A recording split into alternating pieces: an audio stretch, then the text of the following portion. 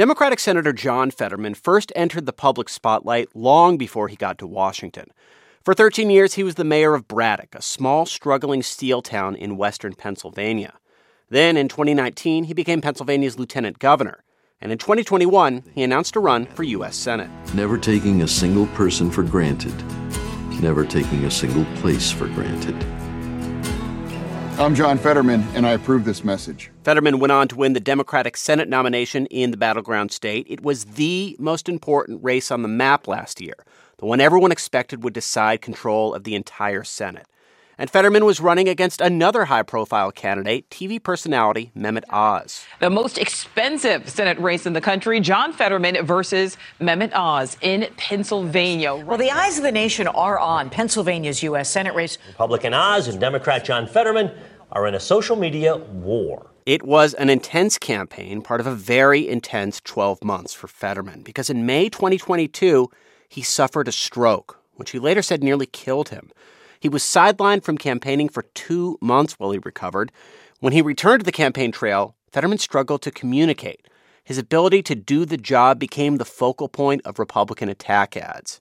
Fetterman's struggles during the one televised debate made many Democrats worry he'd lose. And he would never make that choice to fight for families here in Pennsylvania. But Fetterman ended up winning by a comfortable margin. That victory gave Democrats a true majority in the Senate. Do you solemnly swear that you will support and defend the Constitution of the United States? For the satisfaction you might expect one to feel being sworn in as the state's junior senator? I do. Congratulations, Senator. It just wasn't there at all, according to Fetterman. Like, I felt lost, and I wasn't elated. I wasn't happy about it. Today that Pennsylvania Senator John Fetterman has checked himself into the hospital. He will continue getting voluntary treatment on a voluntary basis. Senator Fetterman has experienced depression on and off. In February, he checked himself into Walter Reed National Medical Center to receive treatment for clinical depression. After a 44-day stay, his doctor said his depression was in remission. And the freshman senator from Pennsylvania is now back at work on Capitol Hill, even chairing a subcommittee hearing this week. Thank you, Senator. And now I recognize Senator Warnock for 5 minutes. Thank you so very much, Mr. Chair, and it's great to see you back.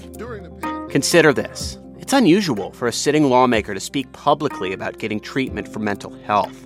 I sat down with John Fetterman in his Senate office for his first extended interview since his return to Congress. That interview after the break. From NPR, I'm Scott Detrow. It's Friday, April 21st. It's Consider This from NPR. This week marked another milestone in the unlikely career of Senator John Fetterman. It was his first week back in Congress after he took leave to seek medical treatment for clinical depression. I sat down with Fetterman for his first extended interview since returning to the Capitol.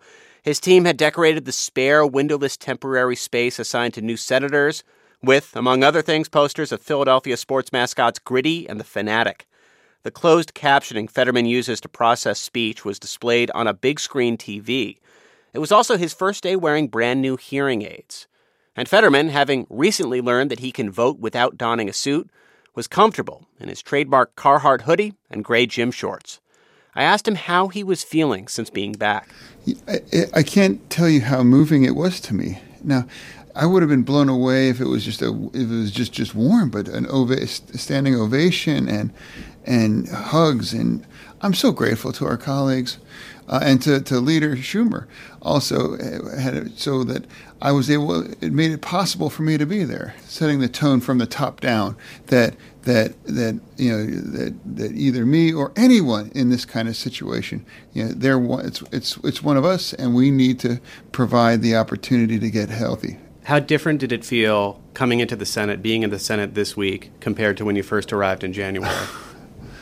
It was just a big smile. I've really missed being here. When I was in the throes of depression, to be 100% honest, I was not the kind of senator that was deserved by Pennsylvania. I wasn't the kind of partner that I to my wife, Giselle, or to my children, Carl, Grace, and August. It wasn't the kind of father. One of the best sentences that I ever heard in my life was my doctors just sitting when we were in a meeting, and they said, "John, we believe your depression is in remission." Yeah. And at first I didn't believe that. And now my depression is in remission, and that's why coming back to home and coming back to the Senate has been joy. You've said you want to use this moment to talk about mental health, to talk about depression. Can you tell somebody who's maybe lucky enough to have not had to deal with depression what it felt like in those moments early on in the Senate term? You've talked about feeling empty being sworn into office. It should be this big moment in your life, and you said it didn't feel that way at all. Yeah. I'm grateful to have the ability to try to pay it forward. Yeah. And I would just say this. I try to be I want to say the kinds of things that I would have heard years ago that got me, into action. Yeah. And I would tell anybody listening to this is if you suffer from depression or you have a loved one, please let them know. Please know that you don't need to just suffer without treatment. If I'd have done that years ago, I would not have had to put my family with that if I'd have gotten help. When you were dealing with depression for so long, how would you characterize how you were personally dealing with it? Were you denying that it was even there, or were you saying, this is here, this is a real thing, but I'm going to push through it, I'm going to ignore it? I was so depressed that I didn't even realize how I was depressed. Yeah. I didn't even understand it. To me, that just became, the new normal. I wasn't realizing I wasn't eating. I didn't realize that I wasn't really drinking much. I dropped 25 pounds, and was, sometimes would say things, incoherent things. I knew something was wrong. They knew that I wasn't right. But even at that moment, I was still I pushed back about it too sometimes, saying, "Are you sure? I don't really need it. I'm good." Okay, wait, no, I got it. Yeah. Because then when it was really come to that choice, like I'm going to walk in here and sign myself in, I thought for a second, I'm like, oh no, wait a minute, I'm fine. All right, never mind. I got this. I'm noticing that you're being really reflective and looking back, saying, I wasn't doing this the right way with my family. I wasn't approaching this job the right way. I was ignoring this. What did you learn about yourself during this 6 weeks in the hospital that you didn't know before? For my family, it was hard because I was ashamed. Yeah. I was ashamed. And that was probably the single hardest thing in all that is when I think about that. Did you talk to your family about those feelings, and what did they tell you? Yeah, no. The day I was signed in to the hospital was my son's 14th birthday. And I think back when I was 14 years old, what if this would have been what happened to me? But the only thing he wanted to do was he just wanted to go to a restaurant. Yeah. And my wife was on his way to take him there, and they all had to turn it around. Yeah. And my fear is that his birthday will always remember as the day that Dad was signed in. But in the 6 weeks was about me kind of trying to redeem myself. Yeah. In their eyes. And they were never harsh on me. They just created a path to a safe place. But I felt like I didn't deserve to have like a safe place there. You still sound very hard on yourself. No, I wasn't hard on me because the family was put through a really difficult. This is really hard for myself. My oldest son had a conversation where he was having a hard time understanding why aren't you depressed? Like you ran and you won, and I tried to explain to them like geez.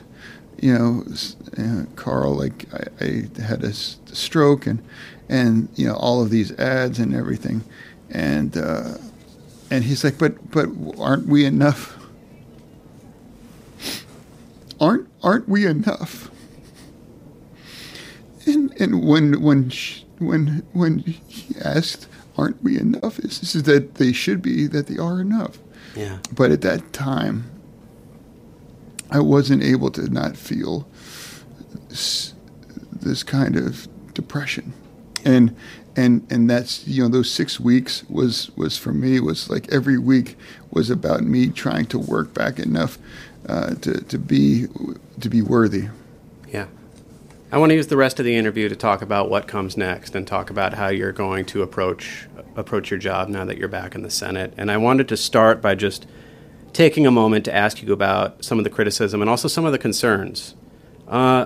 You said yourself a moment ago that when you were depressed, you didn't feel like you were the senator that Pennsylvania needed. I'm paraphrasing, but I mean, the central attack against you during the campaign was you couldn't do the job due to your health problems. Then you got here and you had to spend 6 weeks in the hospital. And I'm wondering, do you feel yourself any extra pressure at this moment to say, hey, Pennsylvania, I'm here to represent you? Yeah, certainly. But I bet you some of those people that are criticizing me know somebody, or they might be someone that faces depression in their lives as well. And I just always try to tell people by saying it's not a Democratic or a Republican area. It's humanity. And, there's people, no matter where you live, no matter what your political views are, is that you suffer from depression or you know somebody there. And you know what a critic of me was? It was my wife. Yeah. She said, you have depression. You should do something to it. And she was right. Yeah. Just because, like I thought every night when I was laying in bed, when I was in the hospital, what if I just would have done something about this before, and I could kick myself, and I could think about, my family wouldn't have put through it, and even again, my constituents. But right now that I am back, to me, I'm really committed to paying it forward on all of that and letting people know, to anyone that has any of these feelings, there's a path, and you can get better. Senator John Fetterman, Democrat from Pennsylvania, back in the United States Senate. Thank you so much for speaking with us. Thank you. Yes. It's Consider This from NPR. I'm Scott Detrow.